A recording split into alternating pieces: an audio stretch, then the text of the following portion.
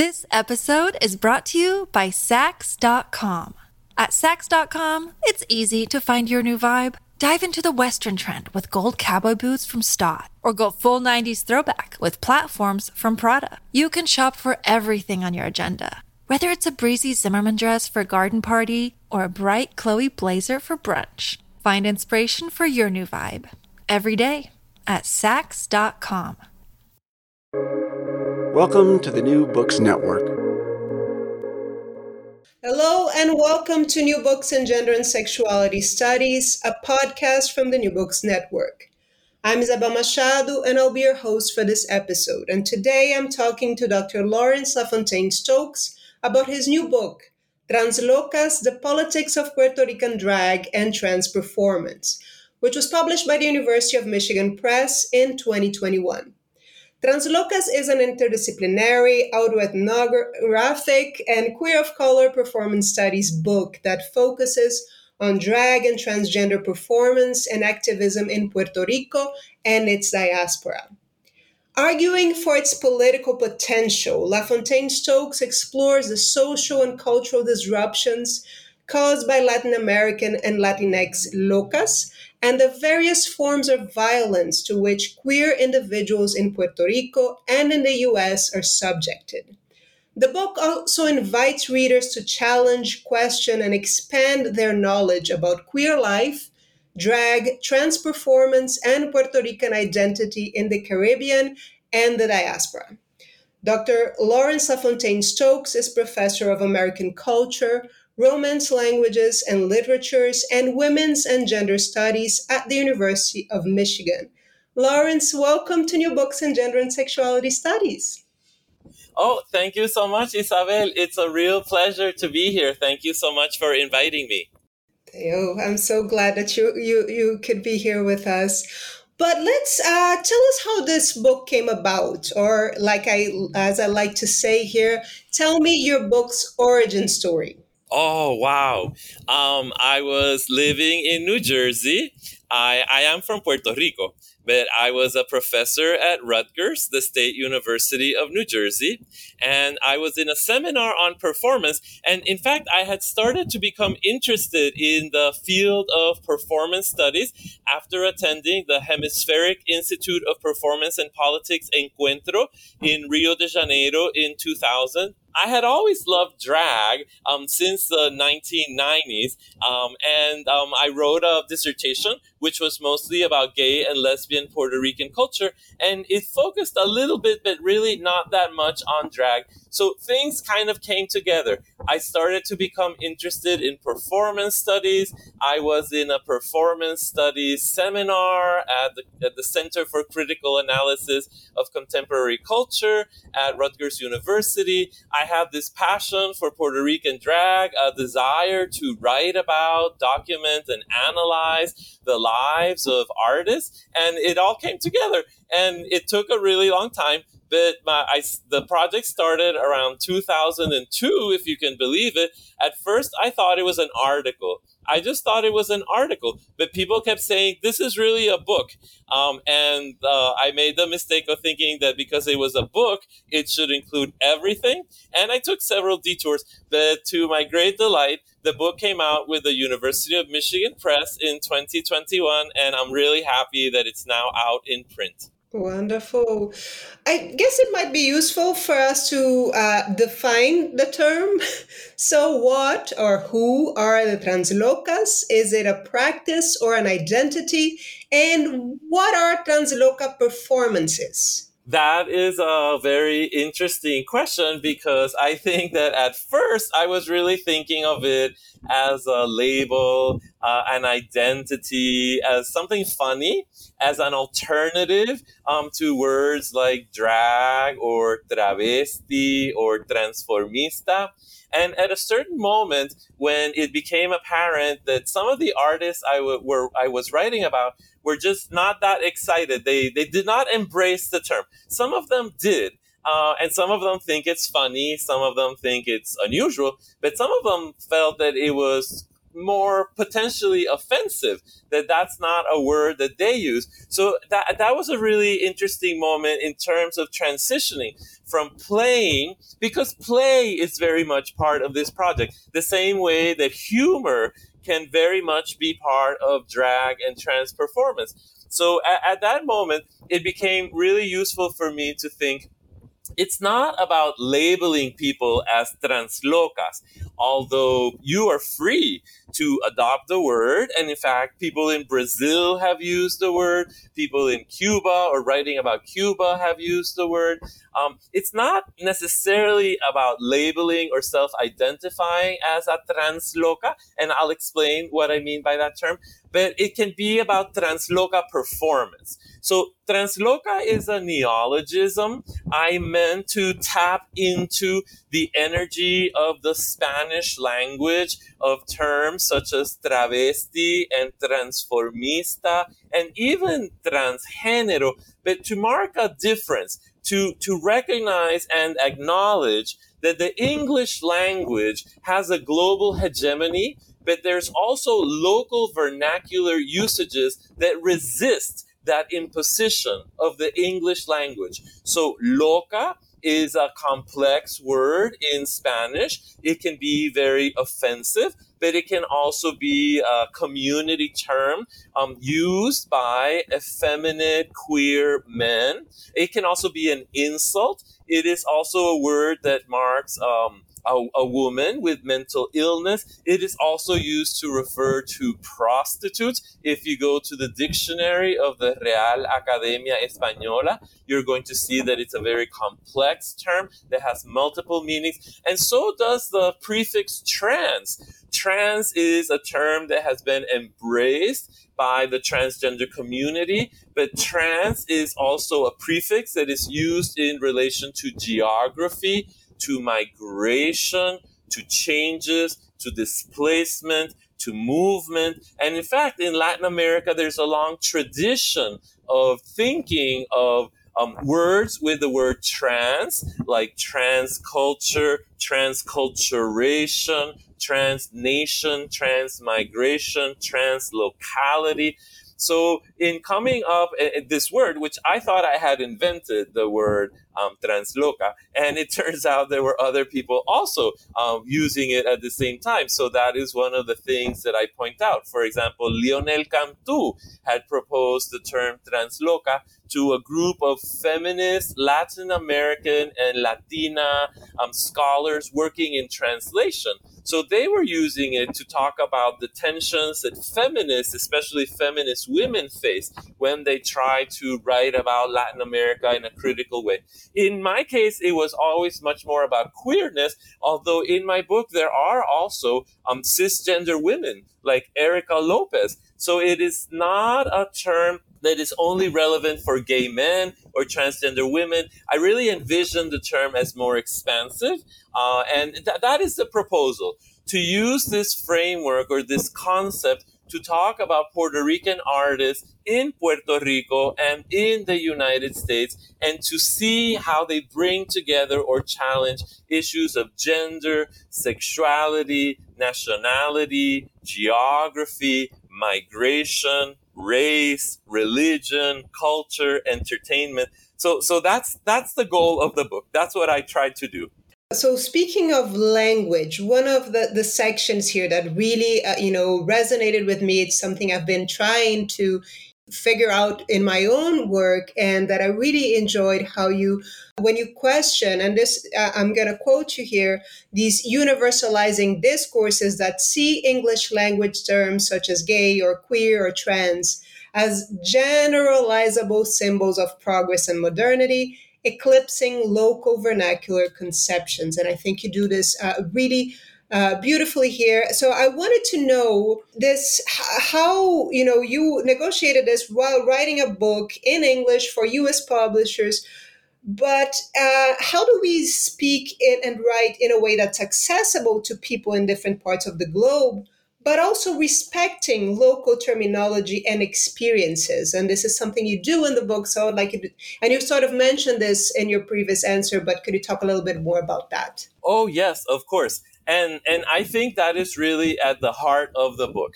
This book is really about bridging, translating, and raising awareness of the centrality and the complexity of language. So first of all, challenging the hegemony of English, because many times in the United States, in the English-speaking world, there is a perception that the terms that become current in the English language have to be embraced globally, universally, and sometimes that is the case if you think of the way that the word gay has been embraced, or even trans and transgender.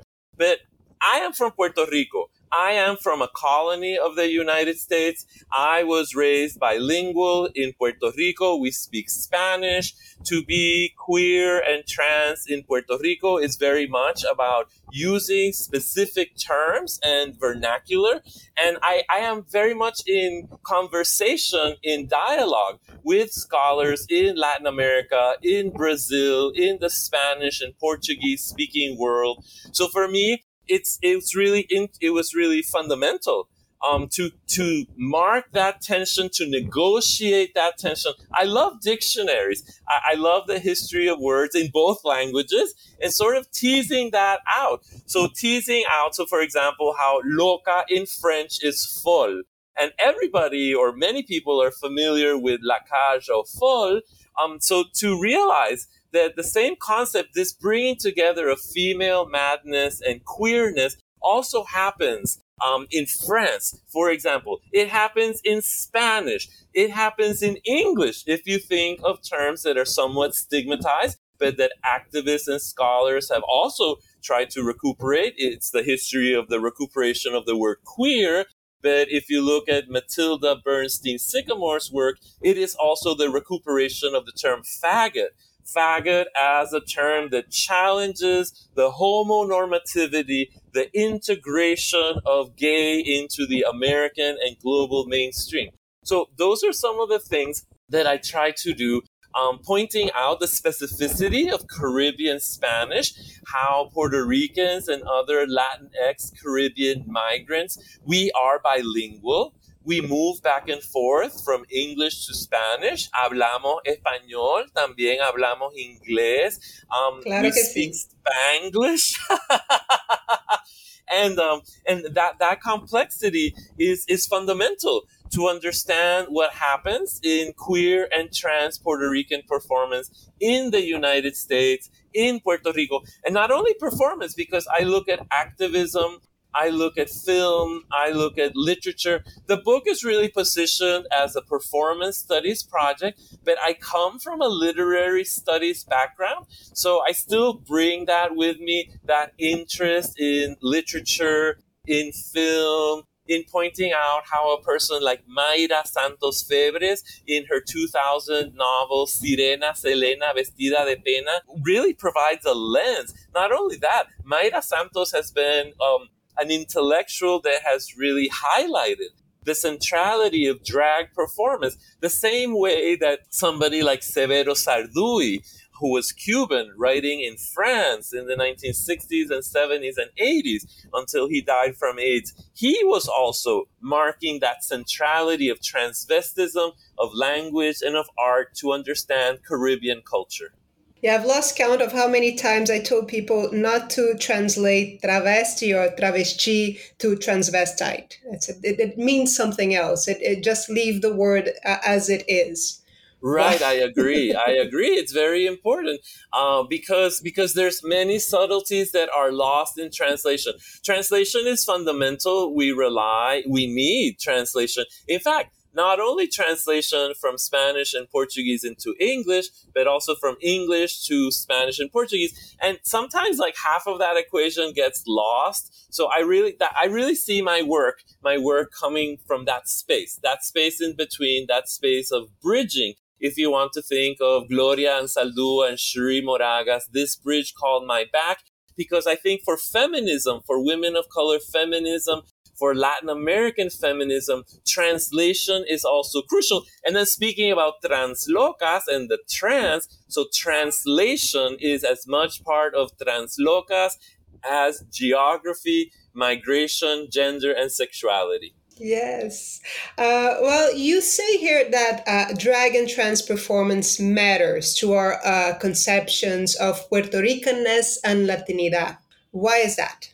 Wow. Well, first of all, I'm just trying to convince people to get them to realize that these are not simply forms of entertainment, that they are not simply visual arts or theater. They are that, but they are so much more. Or that in and of itself is also about creating the possibility about talking about very serious, very complex topics. And I mean, that's why the subtitle of the book appeals to politics, because art, performance, video, film can be spaces to discuss the most profound social issues in a different way, which is not to say that social science research, that essays, that journalism aren't fundamental, but artists are also part of that conversation. If you think, for example, of somebody like Javier Cardona, who in his piece, You Don't Look Like, is really challenging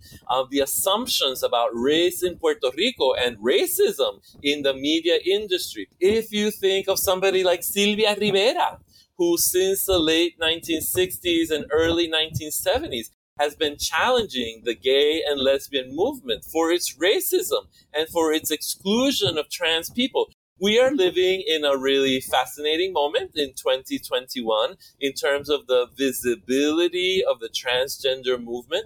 But that visibility has really been more than 50 years in the making. So Silvia Rivera was a Puerto Rican Venezuelan activist who was at Stonewall and became especially important and famous after Stonewall in 1970 and more recently. So I'm really interested in tying all of these pieces together, tying somebody like Nina Flowers performing on RuPaul's Drag Race in 2009 with the legacy of Silvia Rivera from 1969 and 1970, with what younger people are doing, and not only doing on stage, but also the violence they are experiencing. So, for example, for me, it was very important to talk about the murders of Jorge Steven Lopez Mercado and more recently in 2019 of Kevin Fred, specifically because they were young people who challenged conceptions of gender and sexuality, and they paid with their lives. In other words, there's still a lot of work to do to transform society, to overcome homophobia, lesbophobia, transphobia. These are very serious issues, and art, performance, theater, and literature can form part of that conversation to transform society, to document society the way it is, but also to challenge and to educate and to help us create a better world. Exactly.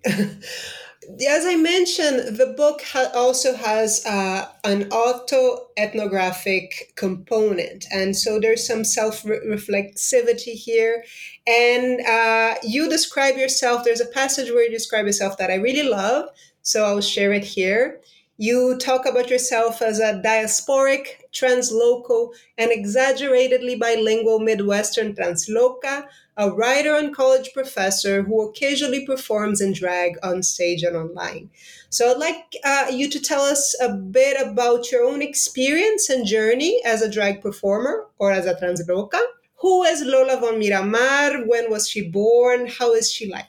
Thank you. So it's a funny story, and so when I started this project in the early 2000s, I was really excited just to be a fan of drag. I loved going to drag shows, and I love to, well, first of all, I just love to go to the shows. And then I realized I want to write about these artists because they're extraordinary and people are not writing about them. So that was step number one. And then what happened in 2010 is that the Puerto Rican artist Fausto Fernos, who lives in Chicago, invited me, or his Mark Felion, Fausto Fernos, and Fernos invited me to form part of a YouTube series they were envisioning called Cooking with Drag Queens. So they invited me to record the premiere episode. And I had never really done drag, I had gone to a costume party, but that was about it. But they thought it would be hilarious to dress me in drag. But they also just thought that it would be fun and that it would be it made no sense to them. You are writing about drag, but you never do drag. You don't know how to do drag makeup, but you want to write about other people who do drag makeup. So for me, it was a very transformative experience. I really appreciate. I'm very thankful to Fausto and Mark for inviting me to Chicago, for telling me what I needed to do. They said, get yourself a wig, get a dress, get on the bus, get to Chicago. I literally knew nothing about the specificity of girdles and high heels and wigs, and drag makeup is theatrical makeup. It's quite complex. I do not have a theater performance background. I have a PhD in Spanish. So that experience of practicing, of learning, of researching through practice, that was very new to me. I had been very happy being simply a spectator, a scholar, an analyst, but something changed. Something changed in 2010, and immediately everybody started to say, Larry, you have to reflect about this. This has to somehow inform. You cannot publish the book without acknowledging that there has been a shift. And the shift is from fan, which is an identity that I find crucial and I defend and I acknowledge. I mean, being a fan of drag and trans performance is very meaningful, but it is also meaningful to have done drag, especially because drag is such a it's a practice that really embraces people without much experience. It is very welcoming to people with different levels of talent and skill. So Lola von Miramar sort of came about as an embodied performance in 2010. It had been the name of my blog before that, but curiously, it was Larry writing in the blog Lola von Miramar. Miramar is the name of the neighborhood where I am from in San Juan, Puerto Rico. And Lola was just a feminization of my name, or a funny way to refer to me. And von means from in German. So that was the origin of Lola von Miramar. So I am living in the Midwest. I lived I moved to Ann Arbor in 2003 to teach at the University of Michigan, and there's not that many Puerto Ricans in Michigan. So that was quite an experience, having lived in New York, in New Jersey, where there's very large visibility of the Puerto Rican diasporic community. Fortunately, Michigan is very close to Chicago. So going to Chicago, learning about the Puerto Rican community in Chicago was important. Of course, Ann Arbor is near Detroit. So learning about Detroit was also crucial. And so that's what I mean when I talk about that experience of being gay, Puerto Rican, performing in drag as a bilingual scholar and professor at the University of Michigan, and sort of trying to position myself at the same time that I am writing about a set of artists, whether it's 10, 12, 14 of them. I'm trying to position myself in relation to them. This episode is brought to you by Saks.com. At Saks.com, it's easy to find your new vibe. Dive into the Western trend with gold cowboy boots from Stott, or go full 90s throwback with platforms from Prada. You can shop for everything on your agenda, whether it's a breezy Zimmermann dress for a garden party or a bright Chloe blazer for brunch. Find inspiration for your new vibe every day at Saks.com. I know you're looking at specific artists and performers, but each chapter is framed by a larger theme. And I think at least it helped me think about, different elements of my own research. And in the third chapter, you explore more deeply the issues of class or poverty. So I'd like you to explain what you mean by drag of poverty. And I'm going to shamelessly steal a question that you posed in the book because it's so good. What is the relationship between the stereotypical pejorative representation of women on welfare and the transloca drag of poverty? Wow. So So as I mentioned, so the origins of this book were very much about entertainment, pleasure, community. But at a certain moment, it became very clear to me that this book, this research project, because it's really more than just a book, there's a set of articles that also accompany this. It's also about the challenges, the difficulties, the violence, the poverty that marks transgender experience, that marks queer experience, that marks colonial Puerto Rican experience. So I felt that need to acknowledge that it could not simply be all about joy, even though joy and humor are really at the heart. And actually, humor can sometimes be, oh, there's an airplane. Humor can sometimes be a strategy to negotiate violence and poverty and marginalization. So the third chapter of my book looks at a set of artists that negotiate the context of poverty in different ways. So Welfare Queens and the Drag of Poverty is about the way that people like Erica Lopez used welfare as a strategy to survive as an impoverished Afro-Puerto Rican performance artist and writer in San Francisco at a moment in which she simply did not have money to survive, because in the United States there isn't a strong support network for creative people who are not inserted in major industries. So she has this performance called The Welfare Queen, and she proposes that drag queens are the welfare queens, or welfare queens are the drag queens for the 21st century, or actually for the next millennium. And I thought that assertion was so outrageous and perhaps inappropriate and offensive, but at the same time it was so generative and productive and fascinating, because she creates these exaggeratedly feminine characters that sort of negotiate perceptions and stereotypes of Blackness, of Puerto Ricanness, of womanhood. And then I thought, this is a really useful lens to analyze what Holly Woodlawn does in Andy Warhol's film Trash. It's a really useful lens to understand the experience of somebody like the transgender artist Monica Beverly Hills in the 5th season of RuPaul's Drag Race in 2014. And it's a really interesting contrast to the politics of Sylvia Rivera, because Sylvia Rivera in the early 70s, together with the African-American activist Marsha P. Johnson, created a group called STAR, Street Transvestite Action Revolutionaries. And it was really about negotiating homelessness, negotiating incarceration, the experience of transgender women that were constantly being harassed and put in prison by the police, who were rejected from the mainstream middle-class white gay and lesbian movement. So poverty is an experience that marks Puerto Ricanness, especially in the United States, but also in the archipelago. It becomes a stereotype or a perception at the same time that it is a reality.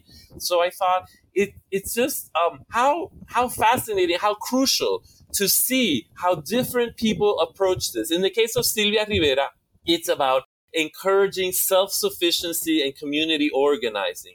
In the case of Holly Woodlawn, it's about taking advantage of the system.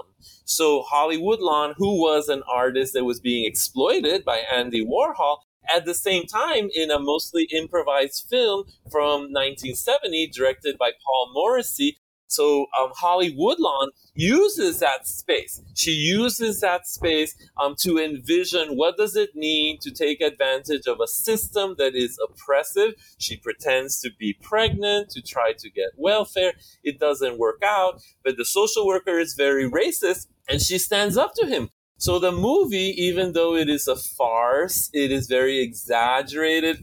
It was really meant, Andy Warhol's a quite complex figure. He's not the most progressive figure, but I was just fascinated about how Holly Woodlawn used that space as a actress who was part of Warhol's factory. So sort of to negotiate that the drag of poverty, and just to see how artists can talk about, challenge, write about poverty in different ways. I don't know if I answered your question.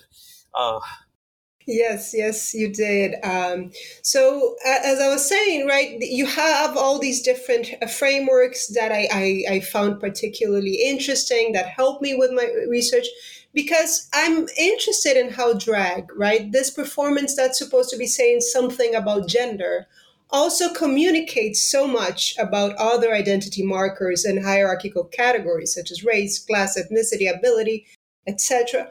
And so, could you talk about another concept that you articulate here that will be on chapter 5, where you focus more directly on race? What do you mean by transloca drag of race? So that is a chapter on Javier Cardona and how Javier Cardona really challenges Puerto Ricans to acknowledge their racism.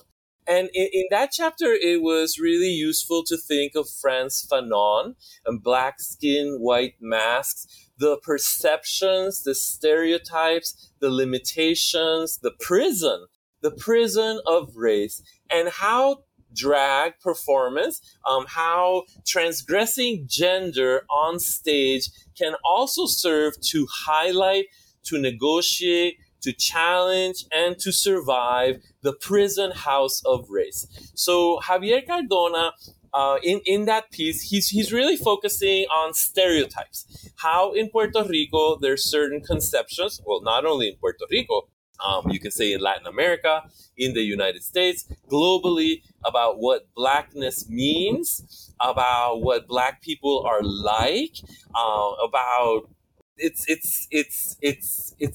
insane. It's racist. It's horrible. So how to create a critique of race, whether it is by a black performer doing blackface on stage, whether it is by a black performer listing and enumerating pernicious stereotypes that appear every day on television and in the media.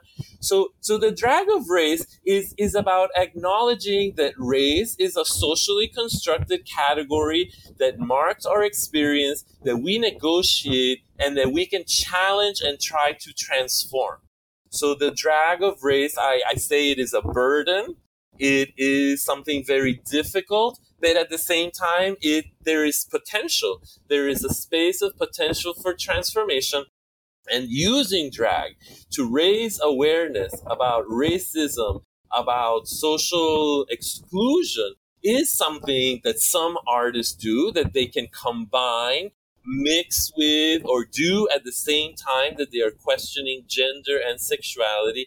In the specific case of Javier Cardona, I believe that he does an extraordinary job at demonstrating that in his piece, You Don't Look Like, which is precisely about being told by people, you don't look Puerto Rican because you are of African descent. So the insane, the racist perceptions that all Puerto Ricans or all Latin Americans have to look a certain way. And if you do not fit into that pre-established conception, well, then your identity is challenged. And there's nothing more violent than to question the identity that a person is identifying with. If I tell you that I am Puerto Rican and you tell me that you don't believe me, well, because of your limited experience in terms of the stereotypes or the experiences that you have had, that leaves me without a base. You're literally questioning my identity. And this happens every day. It happens every day for Black Puerto Ricans, for white Puerto Ricans. It happens for all Puerto Ricans outside of Puerto Rico. So the drag of race is precisely about creating a practice of resistance, an artistic, aesthetic practice to question and challenge those social conventions and to try to envision something different. And in the case of Cardona, language is of limited use. There's only so much that we can do through language. So the body becomes a central space for that exploration and that challenging, and dance. Dance becomes a strategy, a moment of movement when we can try to envision something different and get beyond the impasse of the limitations of language. As I keep saying, your book has so many brings so many great concepts that go beyond the particular performances and performers that you're analyzing here, and I think will serve as framework for other works in the future. So could you talk a bit about the difference and some overlap between transloca approximation and transloca incorporation? Sure. So those are terms that I found useful to talk about Jorge Merced from the Pregones Theater of the Bronx. And in that case, I was trying to think of the differences in the process of young, queer boys, people, individuals, the differences between practicing drag, embodying drag, dressing in drag, like literally putting your body in that space of exploration, of transition, and as opposed to I suppose you could say the more visual, the practice of watching drag or trans performance on television or on a stage, and to understand how that actor, Jorge Merced, prepared himself to be able to portray a character that is possibly a drag queen or possibly a transgender woman, because El Bolero fue mi ruina, the Bolero was my downfall, which is a solo performance that the Pregones Theater created in the late 1990s based on a short story by Manuel Ramos Otero. So the speaking subject, Loca la de la locura, we don't know exactly how she self-identifies, if she identifies as a queer man, as a trans woman, she's a loca. So clearly she identifies as a loca la de la locura, a queen of madness. But then, like, how do you embody this subjectivity? So Merced, in an interview that I conducted with Merced, he said he mapped out very different experiences. One has to do with play. Childhood play, the way that when we are children, we play with gender, we explore gender. Boys dress in girls' or women's clothes. Women dress in male clothes. We are taught that there are these rigid divisions, but immediately we sense that we can transgress them very easily, that there is something delightful, that there is something subversive in this practice. So that is very much about embodiment. Not only the embodiment of actually doing, like playing with makeup, playing with clothing, but also experiencing violence. When a parent comes and punishes you, when there is physical aggression against a child because of their gender play, that is very much about the body. That violence is felt, whether it is a slap on the face or whatever kind of violence. Those are traumas that mark the body, that mark the psyche, that mark the experience. So that experience of becoming a drag performer, becoming a trans performer, can be marked by violence, by play, by physical experiences, but it can also be marked by spectatorship. So in Puerto Rico, it is very common to have drag performances on television. So in the 1970s, the most famous performer was Antonio Pantojas. And Pantojas, who was like really an extraordinary drag queen, very mordacious, very critical, very political. In fact, Pantojas defended the independence for Puerto Rico. So Pantojas was on television. Merced is watching the show. Merced's father comes in and says, "What are you doing?" and slaps his son because he does not want his son to be watching drag queens on television. So for me, that's a really interesting a moment. You could say psychoanalytically, you could say somatically. It is that moment when spectatorship, when the approximation that mediated by media. We learn about the world by viewing, whether it is viewing people on television, on the street, or in a theater. But we also learn about the world by doing.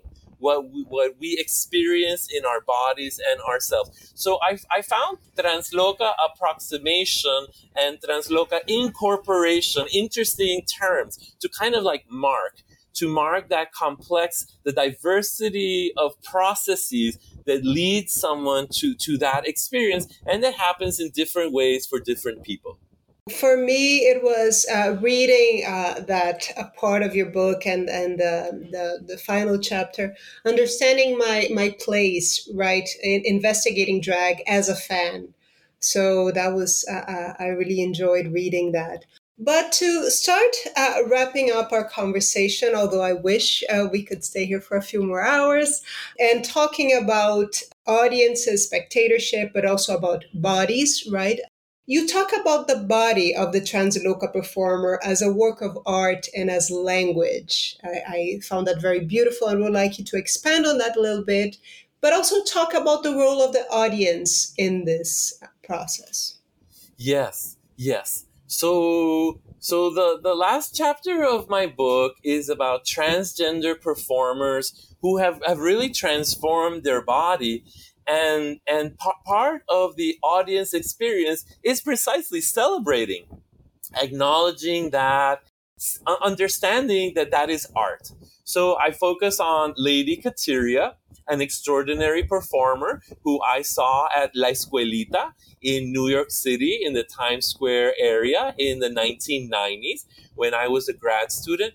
And she just had the most extraordinary charisma and skill at lip sync and dance, but she had also transformed her body, and it was just dazzling. It was just overwhelming to understand that people had that capacity, that we have the capacity to transform ourselves and to entertain, to create art, and to create community in communion with audiences through that process of transformation.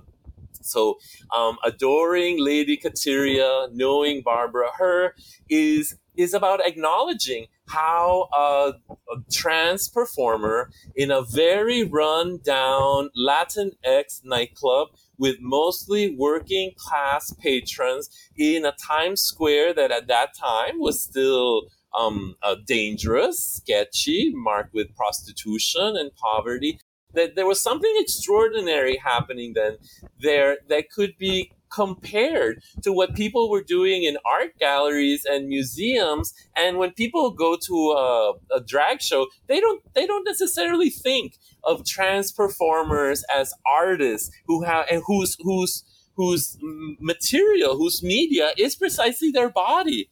So in the case of Lady Kateria, I was really fascinated because she did not speak. She lip synced, but really her body became the site of transmission of information, of affect, of entertainment, of cariño, of amor, of community.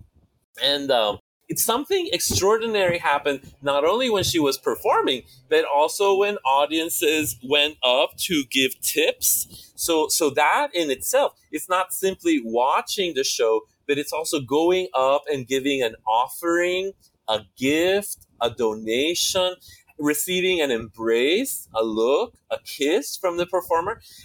That is why drag is so incredible. In typical bourgeois theater, you don't stand up in the middle of the performance and go give a dollar to the actor on the stage. But in a drag show, at least in the past, before COVID-19, before we started tipping on Venmo and PayPal and things like that, touching money and giving money to the performer was and receiving a hug or a kiss or a look or a touch was very much part of that physical experience. I was really interested in contrasting that very physical experience with Lady Kateria's narration of self and with her discourse, because Lady Kateria does not speak. Barbara Herr speaks nonstop. So in a drag show, it is about language, it is about talking, it is about telling stories and jokes, but it can also be about not talking. It can also just be about dancing and moving and embracing and looking in a certain way.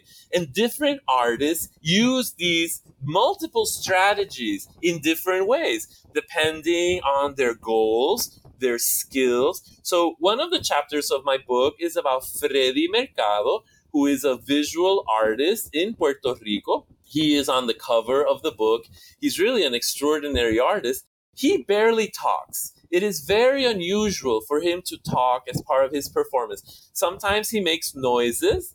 Sometimes he will utter some sort of sound, but it is much more typical for him to really focus on the communication that happens through costume, through movement, through the body, through prosthetics, through wigs and makeup. So to understand that drag and trans performance move through silence and through voice, through the body and the creation of a new body or of an altered, you could say artificial, transformed, a body of illusion. I mean, that is precisely what makes drag and trans performance so extraordinary. That there is confusion, that sometimes as an audience member, you're very nervous. You don't understand what you are seeing. Sometimes you are fooled. So for many people, that illusion that's a very traditional, like female impersonator. People would go to Las Vegas and, you see a gender illusionist pretending to be Lady Gaga or Barbara Streisand or Cher or Madonna or Donna Summer. But it's not just about pretending to be a celebrity. It's also about negotiating womanhood, but it can also be about negotiating monstrosity, about negotiating being an animal, about negotiating the line between the human and the non-human, what is alive and what is dead. Or unalive, I suppose you could say. So I'm really fascinated by drag and trans performance, the ways that drag and trans performance can allow you to negotiate all these binaries. Drag and trans performance can serve to question, challenge, and transform our understanding of many of the dominant binaries in our society. And I'm just really excited. I just love how Lady Kateria, who died of AIDS in the late 1990s, and Barbara Herr, who is still very much alive and still very active in the New York scene. I just love how the two of them and so many other people use the body and language and their relationship with audiences to transform our understanding of the world. It's just so wonderful to talk to somebody who is as passionate, as in love with drag as I am. So it feels good. Thank you, Isabel.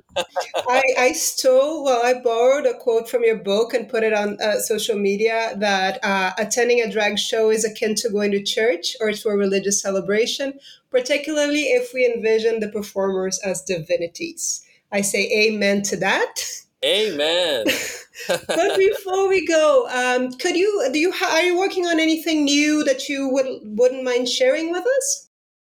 Yes, I am working on a book on contemporary Puerto Rican performance. So part of it is because I realized that I could not include everybody in Translocas.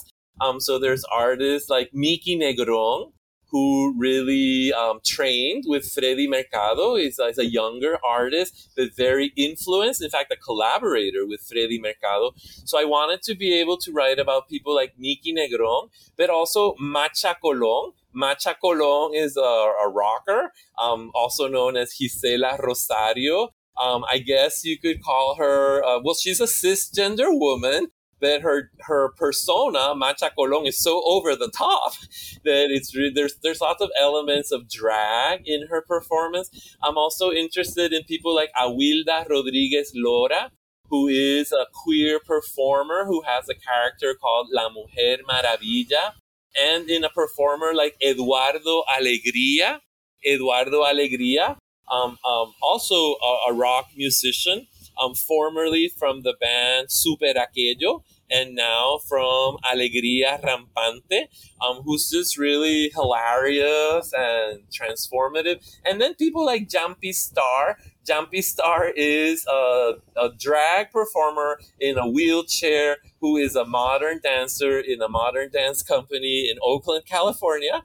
But he is from Puerto Rico. And there's people like Las Nietas de Nono, who are questioning and challenging anti-Black racism and the experience of Blackness in Puerto Rico, of Atlantic Blackness, and community solidarity, alternative perceptions. So in my new project about contemporary performance in Puerto Rico, it's an extension of Translocas, but it also moves in different directions. There is some overlap, but I was just very excited to be able to continue writing about Puerto Rican performance. People like Aravind Enrique Allantaya, the founder of Casa Cruz de la Luna in San Germán, who is really an experimental theater author, a playwright and performer, who just really creates extraordinary plays that really turn all of our assumptions about Puerto Ricanness upside down. So I'm hoping that this book is not going to take me as long as Translocas did. Translocas took a really long time, almost 20 years. I'm really hoping that this book will be faster, that I will be able to write it quicker. Well, I'm already waiting for it. Can't wait. So let me know when you have anything new out, because I really would love to read everything. Larry, thank you so much for taking the time to talk to me today. Thank you so much, Isabel. It's been really wonderful. I really appreciate the opportunity to speak to you, and I hope that all of the listeners of this podcast will enjoy our conversation and will be interested in looking at the book. I join you in thanking our listeners for tuning in to this episode of New Books in Gender and Sexuality Studies, a podcast from the New Books Network. And I just spoke with Dr. Lawrence LaFontaine Stokes about his new book, Translocas, The Politics of Puerto Rican Drag and Trans Performance, which was published by the University of Michigan Press in 2021. I'm Isabel Machado. Until next time.